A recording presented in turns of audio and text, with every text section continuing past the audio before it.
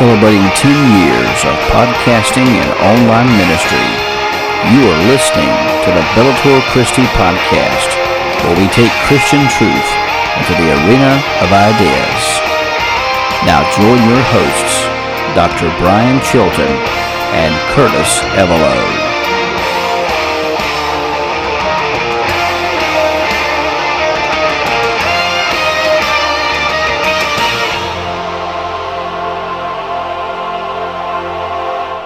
Coming to you from Ronan, Montana and Pilot Mountain, North Carolina to the world via the World Wide Web. This is the Bellator Christi podcast, where we take Christian truth into the arena of ideas. This is yours truly, Brian Chilton. We're joined alongside by the cowboy apologist, Curtis Evelo, and we hope and pray that you're doing well. Believe it or not, next week is Holy Week. And Curtis, I forgot to mention this before the podcast. We're going to probably have to come on a different date. Our church actually has a special Thursday night service coming up next week. So I'll get with Curtis and we'll work out probably another day or time or something like that. So stay tuned to Bellator Christi and our social media apps, and we'll get the latest on that. In fact, it didn't even dawn on me until did the introduction that, hey, you know what? Palm Sunday's this Sunday. Easter's the following Sunday. It's like, oh yeah, we got a service next Thursday night. So looking forward to that. This is a special holy time of the year, and we pray that you take time to focus on the Creator, focus on the sacrifice that Christ made, and of course on that glorious resurrection morning. And that's what it's all about, folks. And in my opinion, I love Christmas. Don't get me wrong. But Easter, for me, is where it's at. And apparently for the early church, that was where it was at for them, too, because they had, in fact, history tells us that they would often baptize people saved the entire year on Easter Sunday morning. They woke up early Easter Sunday morning and baptized people in many churches. So, special time of the year, and we hope and pray that you take time again to be in God's house, to worship Him and thank Him for the wonderful things that He's done to bring us life and to bring us salvation. One quick note before we move on, I want to let you know the final edits of Conversations About Heaven have been submitted.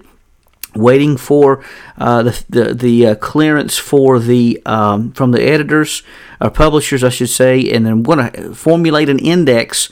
Unlike the first book I made, we're going to have an index on this, which is going to make it even better.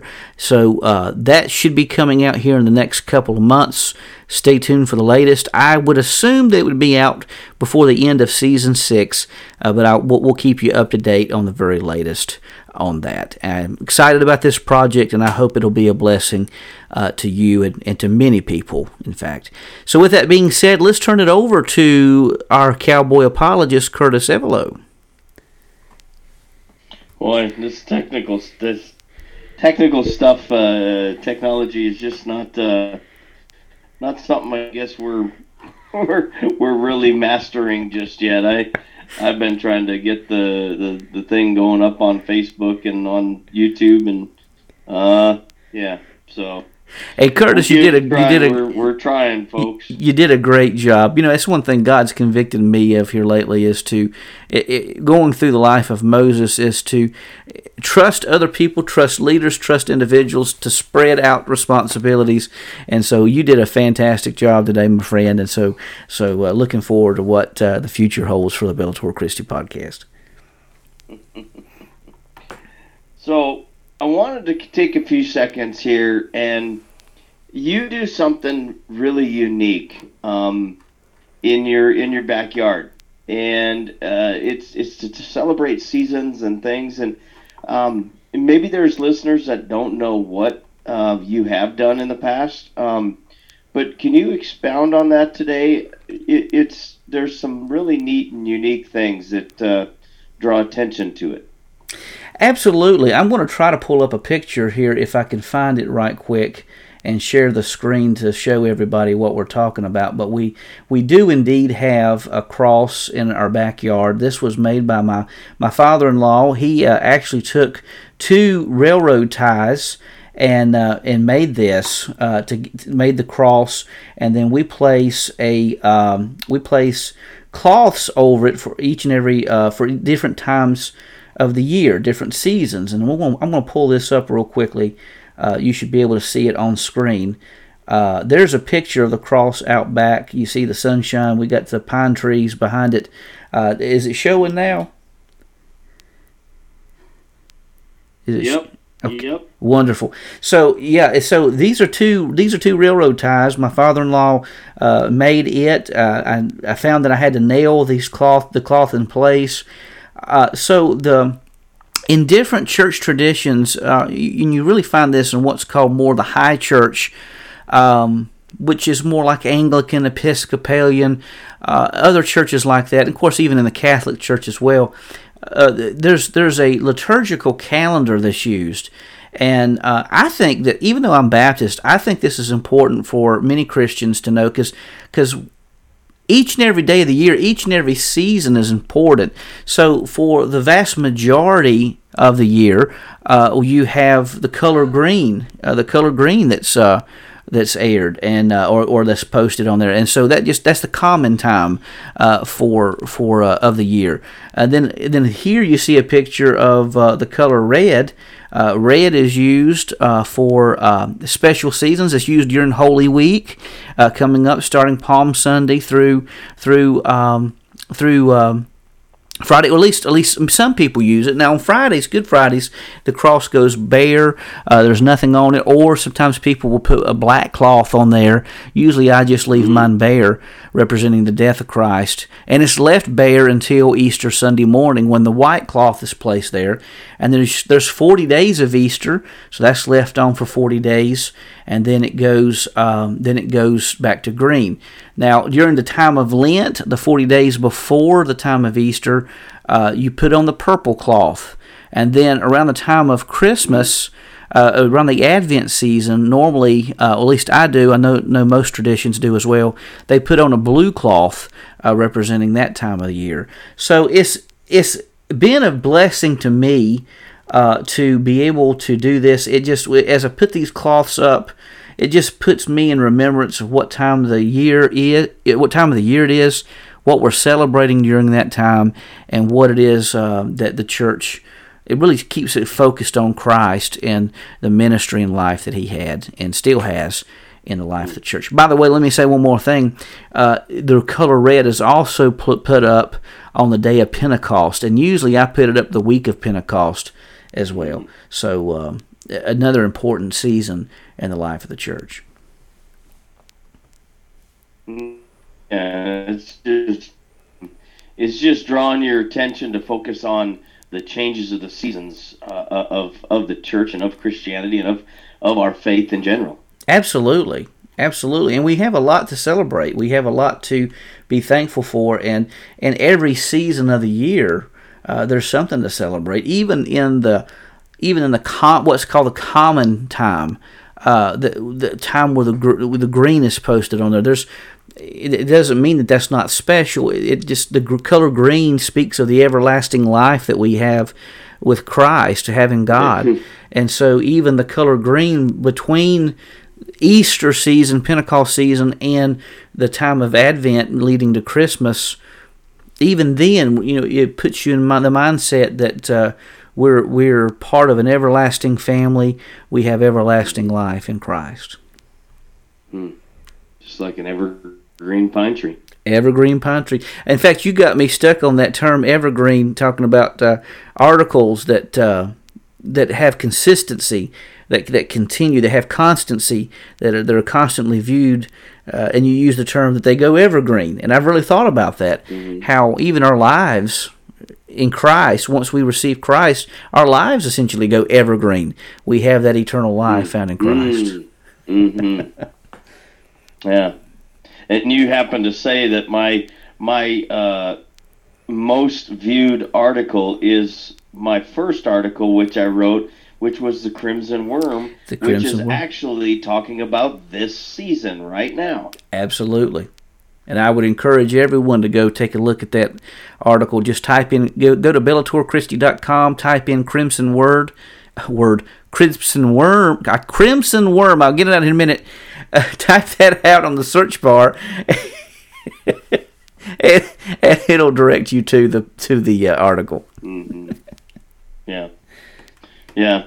One thing I do want to do today before we get fired up and going on this is I want to ask our listeners, or kind of maybe push our listeners to do something.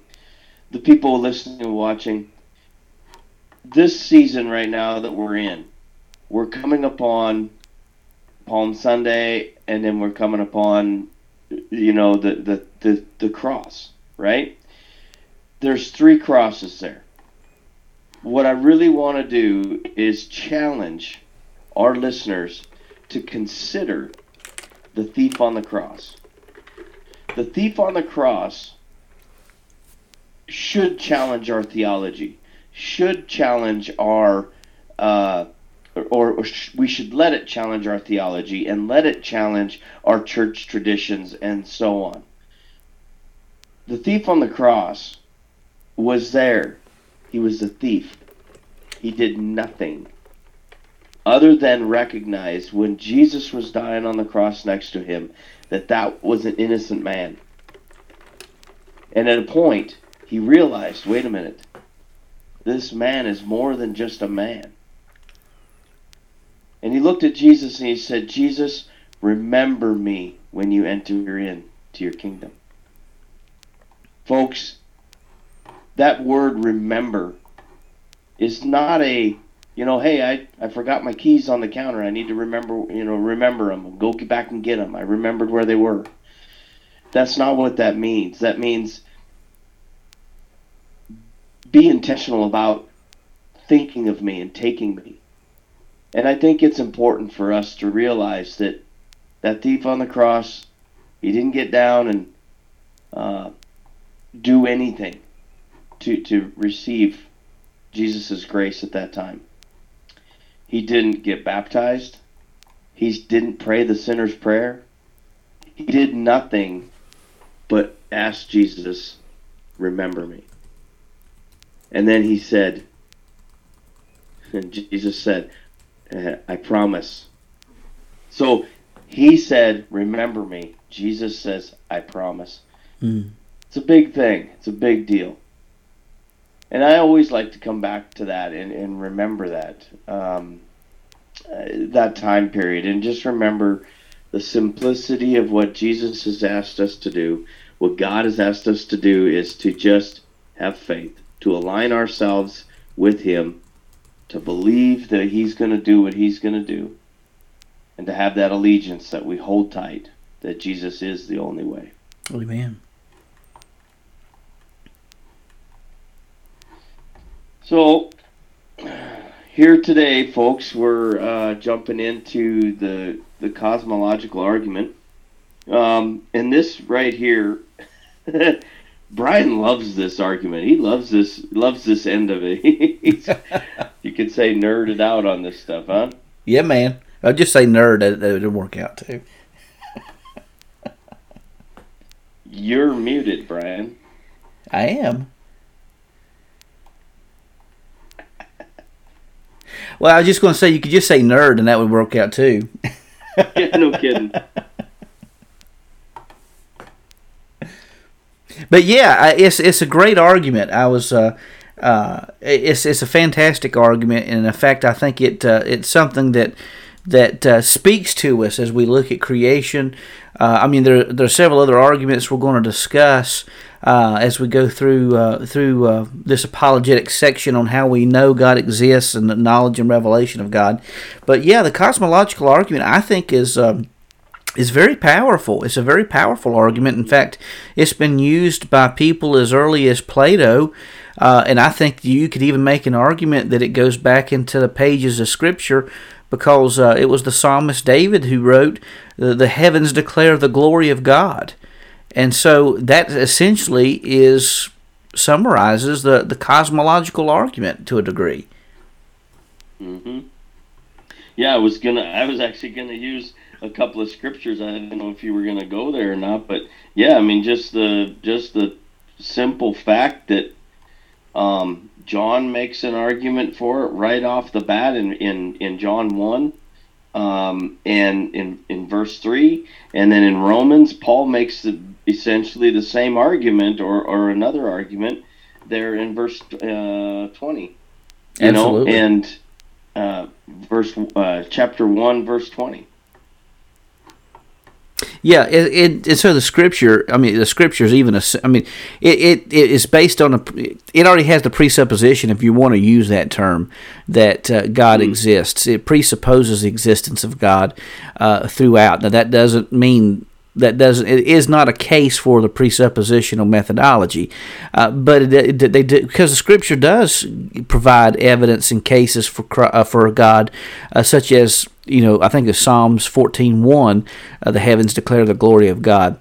The fool has said in his heart, there is no God, and various other passages of Scripture that we can mention.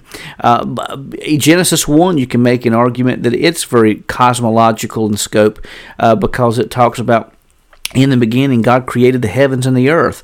It attributes the existence of the heavens and earth to a creator we call God. And by the way, God is a title we use for the divine being. Scripture tells us that his divine name is Yahweh. But even the term Yahweh doesn't even encompass who God is. So, when we use titles and names, they're very limited. Even they are very limited in telling us about that divine being we know as God. Yeah, I was gonna just comment on this particular argument doesn't necessarily get us to the Christian God, but it gets us to a creator God. Absolutely. And that's an important thing to remember about all of these arguments that we're going to talk about. Well, at least the majority of them, maybe not all of them. The majority of them tells us about what nature tells us about God. If you remember in the last podcast, we spoke of the differences, the distinctions between natural theology and special revelation. Natural theology is available to everyone. It's general. It's available to everyone, but it may not give us all the specific details about who God is and about what salvation's all about. But it does for someone who's struggling with the existence of God. I think it provides very good data and very good evidence to suggest that God exists, whoever that God may be. Now, whoever that God is, it requires even more special revelation to identify the personal name of God and the purpose and mission that God has for us as human beings. Excellent. Yeah. So let's just jump in and explain what the cosmological argument is. So the cosmological argument consists of a series of arguments that demonstrate how the existence of creation argues for the existence of God. And there are numerous arguments out there, but the two most popular cosmological arguments are the Thomistic argument, or arguments, from his 5 ways in the Summa Theologica, and also what's known as the Kalam cosmological argument, from which William Lane Craig has popularized. But actually, that had its root back in an Islamic scholar by the name of Al-Ghazali, who lived in the medieval ages. But anyhow, this goes even beyond the scope of just Christianity, but goes into an overall argument from people from different religions, arguing that the fact that we are here now tells us that there must be something that exists beyond the scope of space and time, something beyond the scope of reality, and we know that ultimate reality to be God. So it looks here that we got 2 parts to this. So what are the horizontal and the vertical axis of the cosmological argument? Okay, so here we go. Let me get this over here to... Okay, all right, I found it. I was trying to get myself to the Summa Theologica because I'm going to pull this up here in just a few moments. But Norman Geisler, in his systematic theology, he talks about the cosmological argument having a horizontal and a vertical axis. So the horizontal, being on the horizon from left to right, the vertical being up and down. And so the horizontal argument, he argues, consists of arguments like the kalam. Kalam, he argues, the Arabic means eternal argument, but argues for a beginner of the universe. And this is what the cosmological argument is typically known for, that we are here. We know that we had to have a beginning, so therefore the universe must have a beginning, and that means there's something that must exist beyond the scope of this universe to account for why anything exists. So this is the horizontal argument. Not only was this argument embraced by the Kalam cosmological argument, it was also embraced by Bonaventure, who lived from 1217 to 1274. And he followed certain Arab philosophers. He was a Christian, but he followed certain Arab philosophers. And then the vertical argument was championed by Thomas Aquinas. And so where the horizontal form of the argument argues from the past origin of the cosmos to an original first cause of it, the vertical form of the cosmological argument begins with the present contingent existence of the universe and insists that there must be a current necessary being that caused it and sustains it. So, in other words, these are two different ways of approaching the necessity of God's existence. One starts from the past, the other one starts from the present, and argues for necessity. And they're essentially doing the same things, but they're coming at it from two different angles. Gotcha. So then what is the Kalam cosmological argument then? So the Kalam cosmological argument, it was first proposed by, a form of it was proposed by an Arabic scholar by the name of El-Ghazali. I was trying to see here if it listed when he lived. He lived in the medieval ages, but it essentially says this: everything that has a beginning has a cause, and it's important that we express that statement that has a beginning or begins to exist. It's not saying that everything exists has a cause, because then a person can come back and say, well, God exists, he must have a cause. Well, not necessarily. The key is everything that began to exist or begins to exist has a cause. The universe began to exist, therefore the universe had a cause. And that cause is argued to be God. Now, it doesn't necessarily mean that the Kalam cosmological argument doesn't necessarily say that God exists, but it's implied heavily in the argument, because if the universe had a cause, the question is what caused it. And so you go a step farther with this argument to say that the universe couldn't have created itself, had to be something from outside of it. And so the most rational explanation for why the universe or anything exists is that there must be a spaceless, intelligent mind that brought forth everything that exists, a spiritual being that was outside the scope of space and time that brought everything into existence that exists. And so, since the universe began to exist, it's argued that the universal cause for the universe itself, or the cause for the universe itself, is God. And so, that's how this argument works. So then go ahead and name some of the objections commonly given against the Kalam cosmological argument.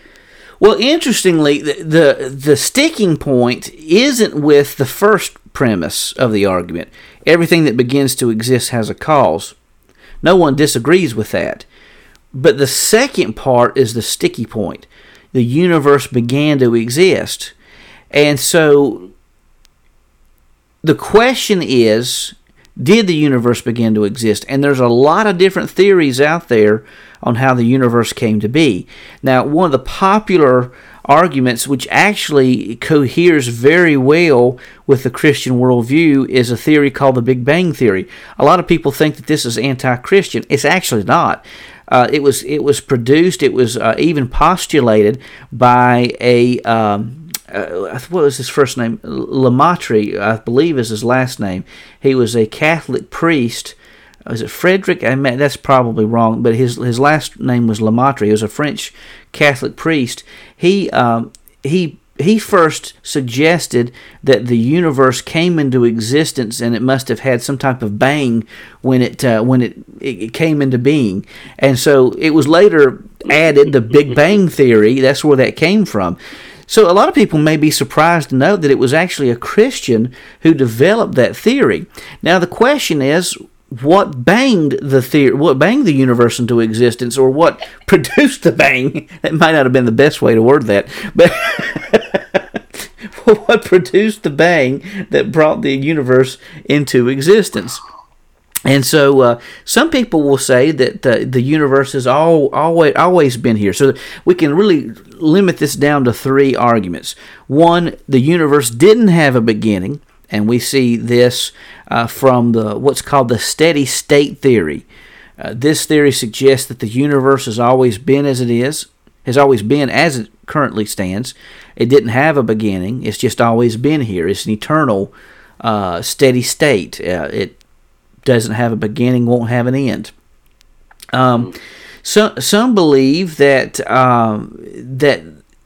something else from outside produced it, but it was a natural cause. So there may be one theory out there suggests that there's these different universes, and they're kind of like bubbles. And when these bubbles bump against one another, it pops and creates another universe. And so you have all these huge universes of bubbles, and they're pumping it into one another and producing other universes.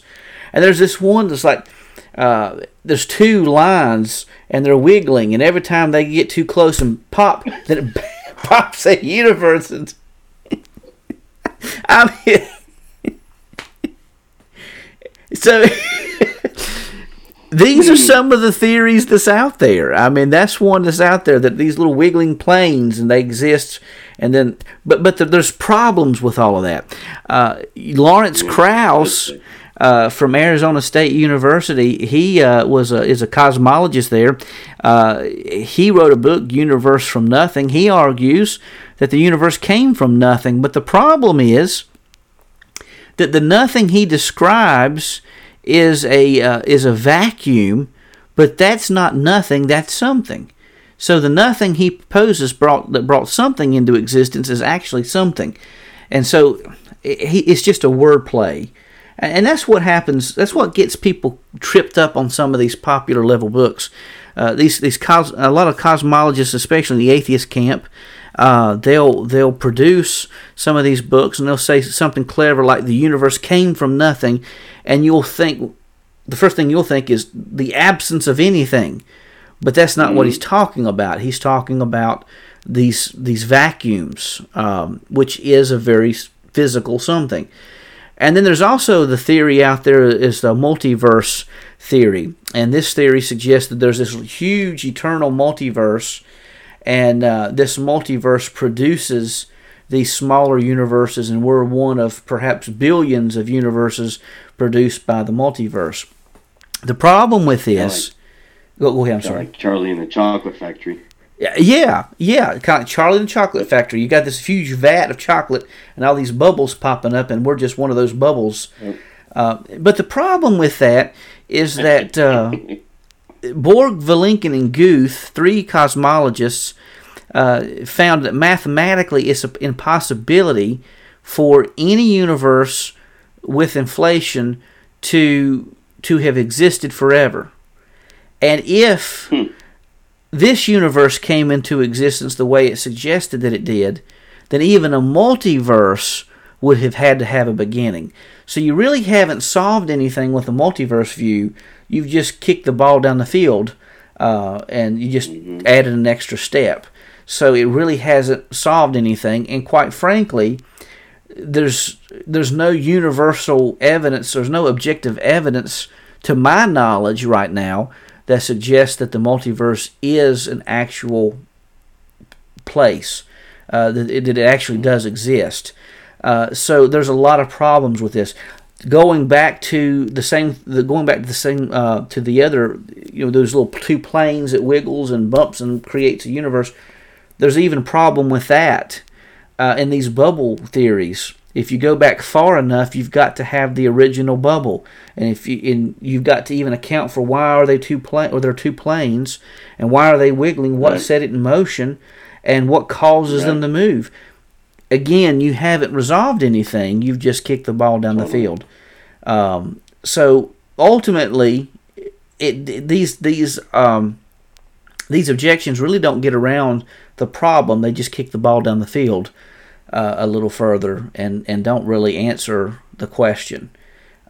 Could it be that God used a multiverse to bring this universe into existence? It's possible, but does that resolve the issue that does it resolve the issue that the Kalam cosmological argument brings up? I don't think it does, because that cause, you could even say if the multiverse did bring the universe into existence, it was just a conduit used by the ultimate cause, being God. Now again, I'm not really I don't know that there is a multiverse. It's a popular theory today, but I just haven't seen enough evidence that compels me to believe that there is a multiverse. Yeah. Stephen Meyer made the comment at one time that about the law of gravity being one of the sources. In his statement, he said, because of a law like gravity, the universe can and will keep producing itself. And I question, or I ask, well, then where did the law of gravity come from? And that gets into the information argument. And so you said Stephen Meyer said that? Yep. So he said the law. Now, can you say it again? The law of gravity. Not Stephen Meyer. Oh goodness. The scientist that just passed away not too long ago. Stephen Hawking. Oh, Stephen Hawking. Okay. Yeah. So yeah. Totally pulled that one out. Stephen Meyer, no, he's a solid guy. Stephen Hawking. That's who I was talking about. So Stephen Hawking. Total apology. Yeah. Oh, no, you're fine. So yeah, there are problems with that, because he's basing that on the universe that we know now. So it would be kind of like if you're looking at someone who made a chocolate pie, and you said that, and you see that the shell of the pie must exist, and you have the pudding in it to make the pie. So you'd say something like that a universe, that the pie would have to have the dip down below to permit the pudding to settle where it does. Well, you haven't answered the question as to why there's a shell there, why there's pudding there, and why all of it has gelled together as it has. I mean, I know that's probably a horrible illustration, but it's comparable. Makes sense. It's comparable to what Hawking is saying. You can say that because we live in a universe where gravity has been used to do similar things. But would that work in another universe where there's other laws of physics? Maybe, maybe not. You lost me at pudding. Just saying. We say pudding around here. Pudding. Pudding. You gotta put the ing. Yeah. Speaking of different accents, I heard something the other day where a person said "root," just like you say it, "root," and I automatically thought that guy's been hanging around Curtis. Yeah, that's right. So then Thomas Aquinas had an argument there, and it was called the vertical argument. You want to give a little bit of insight on that? Yeah, so let's go back to Norm Geisler and then also look at what Thomas Aquinas wrote here. So, looking at the vertical, and we'll come back to the Big Bang here in just a few moments because Geisler has some good stuff on this as well. So, the vertical argument is stated in several ways by Thomas Aquinas. And one is an argument from contingency, and the other one is an argument from change. Now, of course, he even has a cosmological argument there, as I'll mention here in just a minute. But the argument from contingency begins with the fact that at least one contingent being exists. That is, and a contingent being is something that depends on someone else. That is a being that exists but can not exist. Is it necessary for us to exist? Well, Thomas Aquinas would say no. But if you think about it, our existence is contingent or reliant on the existence of our parents. That's the way biology works. So, Curtis, you've never met my two parents, but because I exist and I'm talking to you, you know that just surely by the way biology works, and by the way the world works, that I must have a mother and father. And the same thing with you. Now, I've met your mom online, but I know just by the fact that you're here means that you had a mom and dad. So right. The fact that we exist necessitates or makes necessary the existence of our parents. So he goes on to say a necessary being is one that exists but cannot not exist. In other words, it's absolutely necessary that a necessary being exists. So he argues something like this, and this is what Geisler says of Thomas Aquinas. Whatever exists but could not exist needs a cause for its existence, that is, a contingent being. Since the mere possibility of existence does not explain why something exists.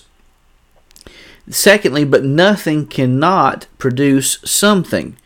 And this is just pure common sense. We know that absolute nothingness is not going to produce somethingness. So 3, therefore something necessarily exists as the ground for everything that does exist but can not exist.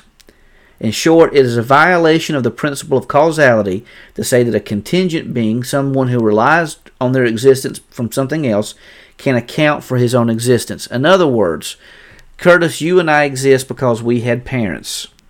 We did not just magically think ourselves into existence. That's just ridiculous to even think that. We didn't. What? We weren't just. I didn't. Now, some people in the world may want to make you think that we did. Whoa, wait a minute, dude. Some people may want you to think that we just magically caused ourselves to exist. But is that true? You know, I was born in the year 1977. Prior to 1977... Oh, well, bless your heart. I knew I liked you. That's a southern way of saying, well... In the South, bless your heart has many connotations. It can be a good thing or it can be a bad thing. I know. I use it in a good way. But we didn't just magically... prior to 1977, I did not exist. I was nothing. I had no mind. I had no will. I had no emotions. I had no body. I had no soul. I was not. Before 1977, Brian Chilton did not exist. But after, post-1977, I do exist. See, every single being, if you think of it in the sense of geometry, every single one of us, we're a ray. That point represents the start, and if you think of the arrow going outward, going for eternity, right. we have a start. We have no end, because death is not the end of us. We go and spiritually live somewhere until the time of resurrection. So it's just a matter of location in the end, quite honestly. But God is the only existence that is a line. a line has no beginning and no end. It just goes on for eternity. God has no beginning. God has no ending. That's why Jesus said of himself that I am the Alpha and the Omega, the beginning and the end. He is the beginning, and before the beginning, he is the ending. And after the ending, there is no start and end to the existence of God. And that's why Thomas Aquinas says God is pure actuality, God is pure existence, and God is the only being who can have existence like that, quite frankly. So there has to be a necessary entity to account for the existence of everything else, and that necessary being must be God. It's not that we have a choice in the matter. There must be a God. And then he also argues from the argument from change, which begins with the fact that there are changing beings. Whatever changes passes from a state of potentiality, potency, for that change to a state of being actualized act. And then he goes on to say, but no potentiality can actualize itself any more than the potential for steel to become a skyscraper can actualize itself into a skyscraper. If no potency can actualize itself, and yet at least one other being is actualized, then ultimately there must be something that is pure actuality with no potentiality. Otherwise there would be no ground for why something now exists that has the potential not to exist. And essentially saying that God is pure act. He is pure existence. He is not only the reason why we began to exist, he's also the reason why everything is sustained in his existence. There you go. So, yeah, just it's powerful. And if you look at the words of Thomas Aquinas himself, he argues from the efficient cause. He said, the first way, these are the 5 ways. The first and more manifest way is from the argument from motion. Some things are set in motion. They're set in motion by something else. This is the classic cosmological argument that everything is set in motion by God himself. The second way is from the nature of efficient cause. The first efficient cause to which everyone gives the name God. And we could talk about that, but let's move on. The third way is, here again, we're talking about taken from the possibility and necessity, and we talked about God being a necessary being. The fourth way is taken from a gradation to be found in things, and that's what we were talking about a while ago, about change being found in certain things. He also says this, I want to read this, therefore there must also be something which is to all beings the cause of their being, goodness, and every other perfection, and this we call God. And then the fifth way is taken from the governance of the world, that we see that things which lack intelligence, such as natural bodies, act for an end. This is evident from their acting always, or nearly always, in the same way, so as to obtain the best result. In other words, these 5 things, he goes on to say, and then he ends by saying this, therefore some intelligent being exists by whom all natural things are directed to their end. This is a teleological argument he gives, and this being we call God. So we could spend a lot more time in these 5 ways, and in fact, that might be a good podcast for us to have later on, to go back and explain the 5 ways of Thomas Aquinas in further detail. It would just take us beyond the scope of the podcast because it's just so rich. Mm-hmm. We made the comment on a podcast in the past, and I cannot remember how you put it, but I do remember us talking about that the universe is showing that it's winding down, and go back to the Thomas Aquinas thought, well, then somebody had to have wound it up. Absolutely. It had to have had some sort of force to get it to move or to stay moving in that sort. Absolutely. And I can't remember which one it was, where it was, but I remember that, and it hit me hard, and I just happened to think about it again. Well, and it's so true, because for the universe to start, as it did. So, God wound it up, but He continues to govern it. And the fact of the matter is that the universe cannot sustain itself for an eternity. I mean, the second law of thermodynamics tells us that. Entropy rules the day in this universe. Now, there's another state that's going to be in heaven that I write about in Conversations About Heaven that I mention in that book that you'll have to take a look and see. But I'll just say for now that things are going to vastly change in the eternal realm, especially in heaven. Things are going to drastically change there. Sure.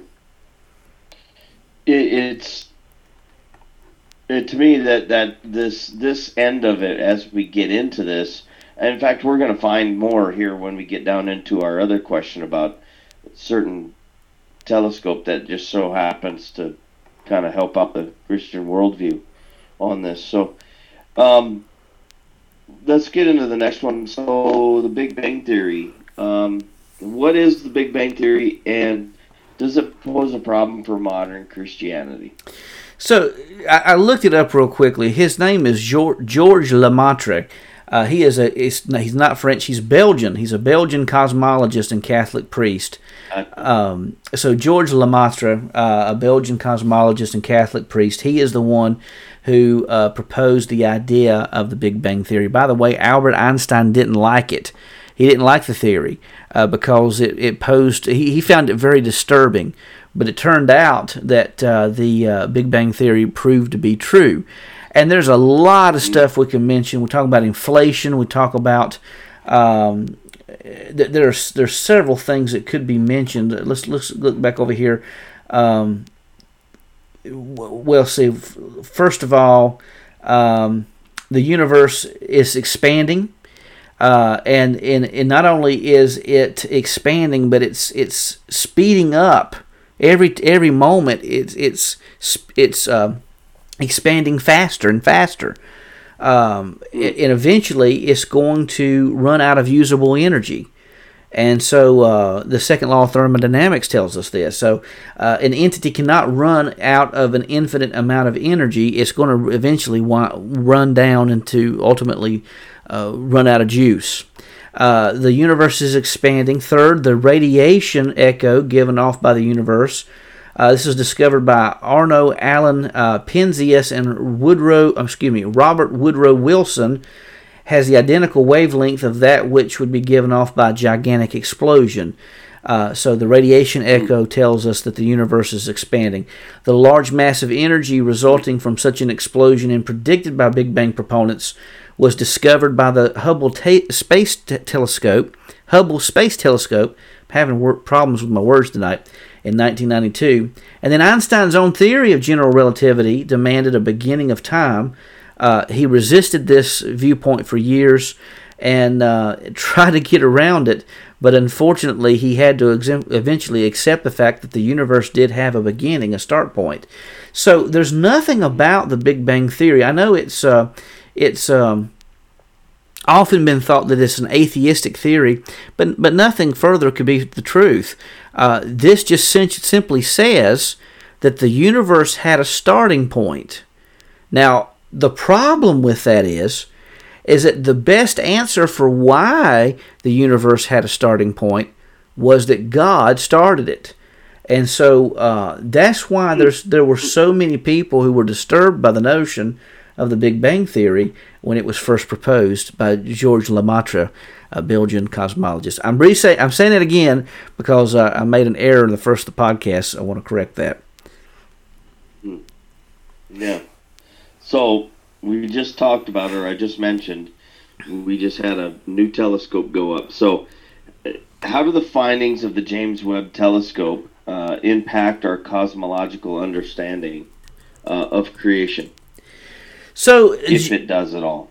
The James Webb Telescope is the space telescope that uses infrared technology, and because of using infrared technology, it's able to detect distant galaxies and objects that the Hubble Space Telescope just can't detect. Now, it's a very strong I would dare say it is multi-billion, $10 billion space telescope that's used to look deep in the cosmos. And in fact, it has detected not only distant galaxies, but now 6 days ago, NASA reported that that it's even revealed exoplanets in the infrared images that it's produced. Even spotting a swirling gritty clouds on a remote planet found light years away from our planet Earth. I mean, it's really unveiled just how much more is out there in the universe. The problem is, and this made national news, and you've probably seen clickbait articles on the issue, there's a lot of articles out there saying that the James Webb Telescope has overturned the Big Bang Theory. But that's not necessarily true. It's really not true at all. There's so much evidence out there for the Big Bang Theory, or the expansion of the universe, as we've already mentioned, that it would take a lot to overturn that theory. But there is a problem that the James Webb Space Telescope found. As they looked at the most remote areas of the universe, it was expected that the galaxies would be much smaller, much dimmer, and not as fully developed as galaxies that were produced much later in the universe's history. What they found was fully developed galaxies that were far larger, far hotter than they ever anticipated. So the question is, what's up with that? And so there are many different options out there. Some people posit that the universe may be older than it was expected. Maybe they just haven't looked deep, that maybe they have to look deeper in the universe, look farther back in time. Another option is that that maybe the universe didn't have a beginning. And that's a more scandalous idea. That the universe didn't have a beginning, and maybe it is just a steady state. Maybe the Big Bang Theory was wrong. That's what some people have posited. Maybe whenever the universe began, maybe the galaxies formed a lot quicker than what they anticipated, and that's an option on the table as well. But it's possible that a fourth option is true, and that is that the universe is far bigger than we ever thought. Yeah, there you go. Yeah. So it's already been estimated that the universe is some 250 times bigger than what we could observe. And if that's the case, then maybe the starting point of the universe is far deeper than what anyone ever anticipated. Maybe it goes back even farther than what even the James Webb Space Telescope can find. Maybe there's going to have to be something even bigger than the James Webb Telescope to look that far. One thing that's amazing, no matter what the answer is that this universe is huge, far bigger than any of us could ever think or imagine. And the amazing thing is no matter how big this universe is, God is even bigger. So I was just going to say that. Do you happen to have pictures of the colors that James Webb is getting? I remember you sharing a color with me that one time, and it was like the intensity of this, the way this camera or the way this telescope can actually take in some of these pictures and colors is truly amazing and beautiful. I mean, it is amazing. I'm going to share my screen here. Yeah. Here are some pictures that we can find online. I mean, here's one. Let's see if it'll let me go.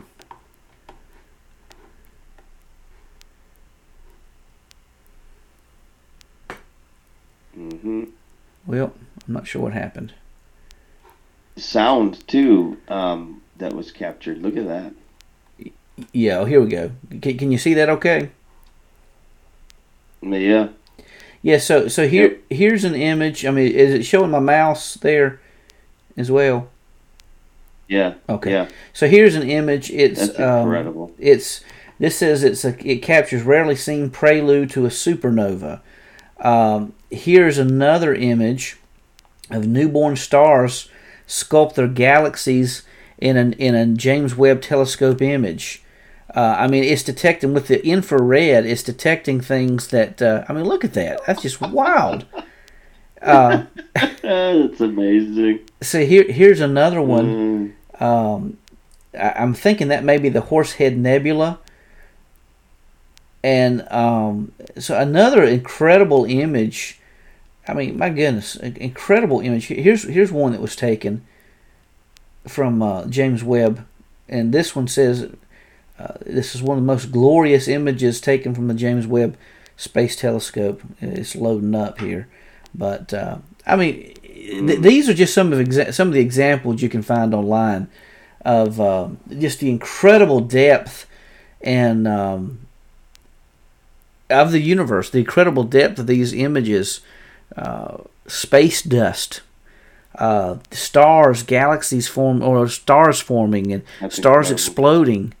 These are just some of the images, and here's one of Jupiter that was taken. Here again, Webb telescopes new Jupiter images and expanded universe. So incredible things you can find online with the color. Yeah.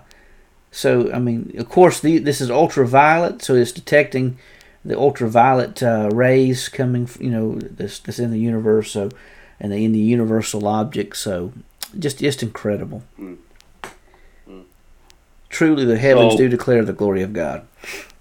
Exactly. I was just going to say that. It's truly amazing. So, then, let's get into the last question here. What does the cosmological argument tell us about God after seeing that?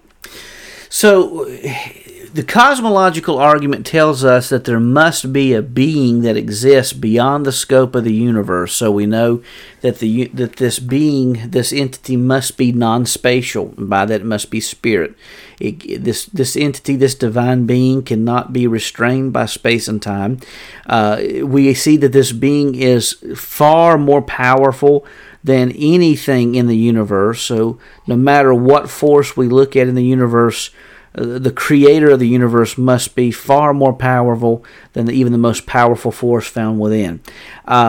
So this being must be omniscient, all-knowing, to be able to put everything together as this being has. And in a sense, you could even say this being must be benevolent to create life. Didn't have to, but to create life and to be able to create certain things like love, and this goes perhaps beyond the cosmological argument, but I think you could still make that argument from there, that since we exist, created this universe to be observed, created us in just a perfect spot as he did, that this being must be benevolent, omnibenevolent as well. So, in other words, this being must be spirit, must have a mind, must be a mind, must be intelligent, must be powerful, all powerful, must be beyond the scope of space and time, not limited in any capacity, and must be an all-loving being. Well, I don't know about you, but that sounds a whole lot like the God of the Bible to me. Yeah. I was just gonna say, you also have, the other part of this is a personal being to care enough to create a perfect environment for a planet to be inhabited. It just shows that he has to be personal. Now we get into the personal God. We can get into the pages of Scripture, and we can find that personal God. Absolutely. The God that loves and cares, came to atone for us, atone for our and it's just amazing when you compare or compile all of these arguments together and come together with, wow, he actually was here on this earth with us. And that's an important thing to mention, Curtis, because the cosmological argument is strong. But when you start making a cumulative case, using the cosmological argument in addition to the ontological argument and the design argument and the moral argument. You look at the evidence for miracles and the inner witness of the Holy Spirit and all these different things together, evidence for the resurrection of Jesus. You compile all these things together, and you've got a really solid case for the God of the Bible. Amen. Amen. Well, there you have it, folks. We here at Bellator Christi want to thank you for spending time together with us, and we value that time. Our prayers that this podcast helps stretch your mind and it becomes a place to strengthen your faith as we strive to create an atmosphere of discussion and become a reliable source of information. Join us next time on the Bellator Christi podcast. Until next time, Brian and I say, Soldier on, friends. You've been listening to the Bellator Christi podcast with Brian Chilton and Curtis Evelo. This podcast is an exclusive production of Bellator Christi Ministries and is protected under Creative Commons copyright, all rights reserved. The views expressed on this podcast may not reflect the opinions of Bellator Christi Ministries and its affiliates. We thank you for listening and hope you'll consider leaving a positive review. To see more from Bellator Christi Ministries, go to bellatorchristi.com.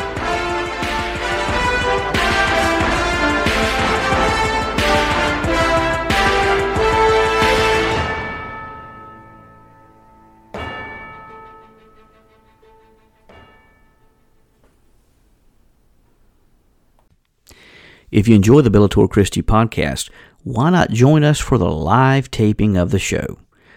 This show is recorded every Thursday at 8 p.m. Eastern Time. And to catch the live show, consider going over to youtube.com/Bellator Christi. We hope to see you there.